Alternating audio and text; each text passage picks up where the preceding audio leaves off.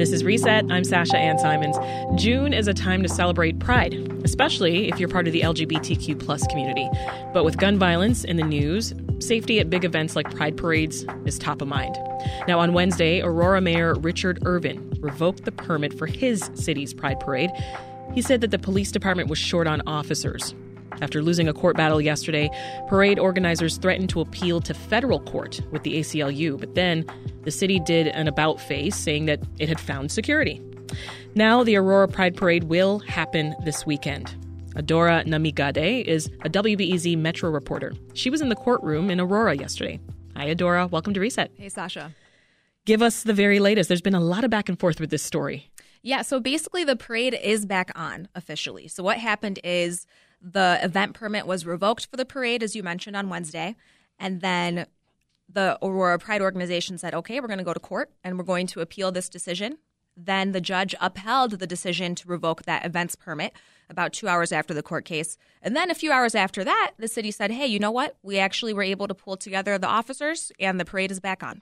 So break it down. In court, what were the arguments from both sides? What were they saying? So the Aurora Pride group, which was the petitioner, they said, hey, you are placing an undue burden on us to have to find our own security for the event. Because the whole thing was Aurora police said, hey, the reason this is unsafe to go forward with is because we are about 20 officers short of the officers that we need to be able to have a safe event that really meets all of our protocols. Yeah. So they wanted to have 56 total. So Aurora Pride said, hey, not only is this an undue burden on us to find our own security, but this is a potential discrimination case, and that's what they were going to file federally.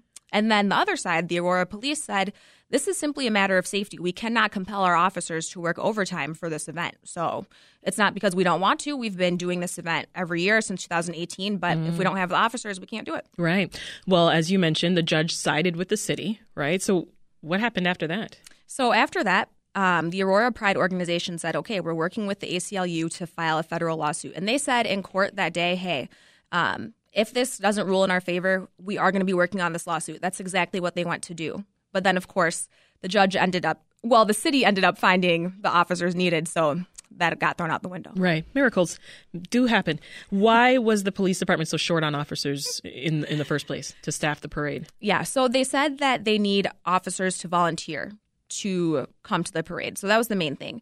Now, interestingly, I think that you could say this might have to do with the request of Aurora Pride to have the off-duty officers who are marching in the parade to be in soft uniform. And that means to be without weapons, to be not in traditional uniform, to not be in police cars. So the timing of not being able to find the proper amount of officers and the arguments over that request from Aurora Pride are correlated. Of course, I cannot say cause, but those are at least correlated things. Did they say any reasoning as to why they wanted to ban uniformed police officers or police cars, like you just mentioned? Like, what was the reasoning behind that? Yeah, so they said that the LGBTQ community has a kind of suffering past with police historically. And so they said it will make people feel more welcome and it will be an all-around more inclusive event if we just have these off-duty officers not be in traditional uniform and not be with that traditional police regalia symbolism. I'm also wondering how much of this has to do with officers just not wanting to show up. You know, that's what's tough to know because, to be fair, enough officers had volunteered every year to come to the event, right? So I can't say, like, what's just because, hey, we don't want to come on moral principle, we don't want to come, versus we don't want to come because our off-duty officers were asked to be in soft uniform. Yeah. Do you think that this is something Chicago might have to worry about since uniformed police officers were banned in our parade too? You know, that's an interesting question. It doesn't seem like that's something that's going to be a big deal in Chicago, but I really think the major difference is not that question about soft uniform, right? It's more about like who is the mayor in each city, because the mayor, who is the boss of the police department, right, reacted very strongly and very negatively to that request in Aurora versus here that didn't happen.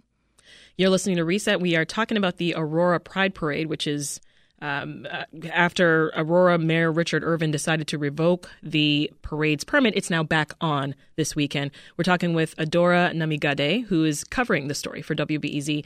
So let's dig right into what you were just talking about. Mayor Richard Irvin, right? He chastised the organizers for excluding police from the parade, even pulled the city's float.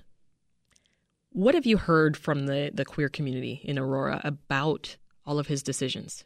Yeah, people were very upset. And people also argued, we're not trying to exclude the police. It's that we don't want them dressed in a way that creates kind of like distance between them and the public. We want them to appear at the parade in a way where everyone is more on the same level. So definitely people who are in support of Aurora Pride were not happy with the way he reacted, and they thought it was over the top. Yeah. We know that Richard Irvin is also a leading Republican candidate for Illinois governor. He's been in the news a lot lately. How might this story affect how he's seen by Republican voters? Yeah, that's a really interesting question. And, it really is a timely question, too, because WBEZ and the Sun-Times just did a poll about who people are likely to vote for in the Republican primary. And it looks like State Senator Darren Bailey has a 15-point lead over Irvin at this point. But interestingly, that polling was done Monday and Tuesday, so that was before all this stuff really unfolded. But also, B, Republican voters did not cite LGBTQ issues in that survey as something that they're really looking to vote on. It sounds like they're looking to vote more on the economy, crime and corruption, abortion, even whether someone is affiliated with or likes former President Trump. But LGBTQ issues were not expressly stated. So it is hard for me to know at this point, how will Mayor Irvin's actions impact Republican voters? It's hard to know. Yeah.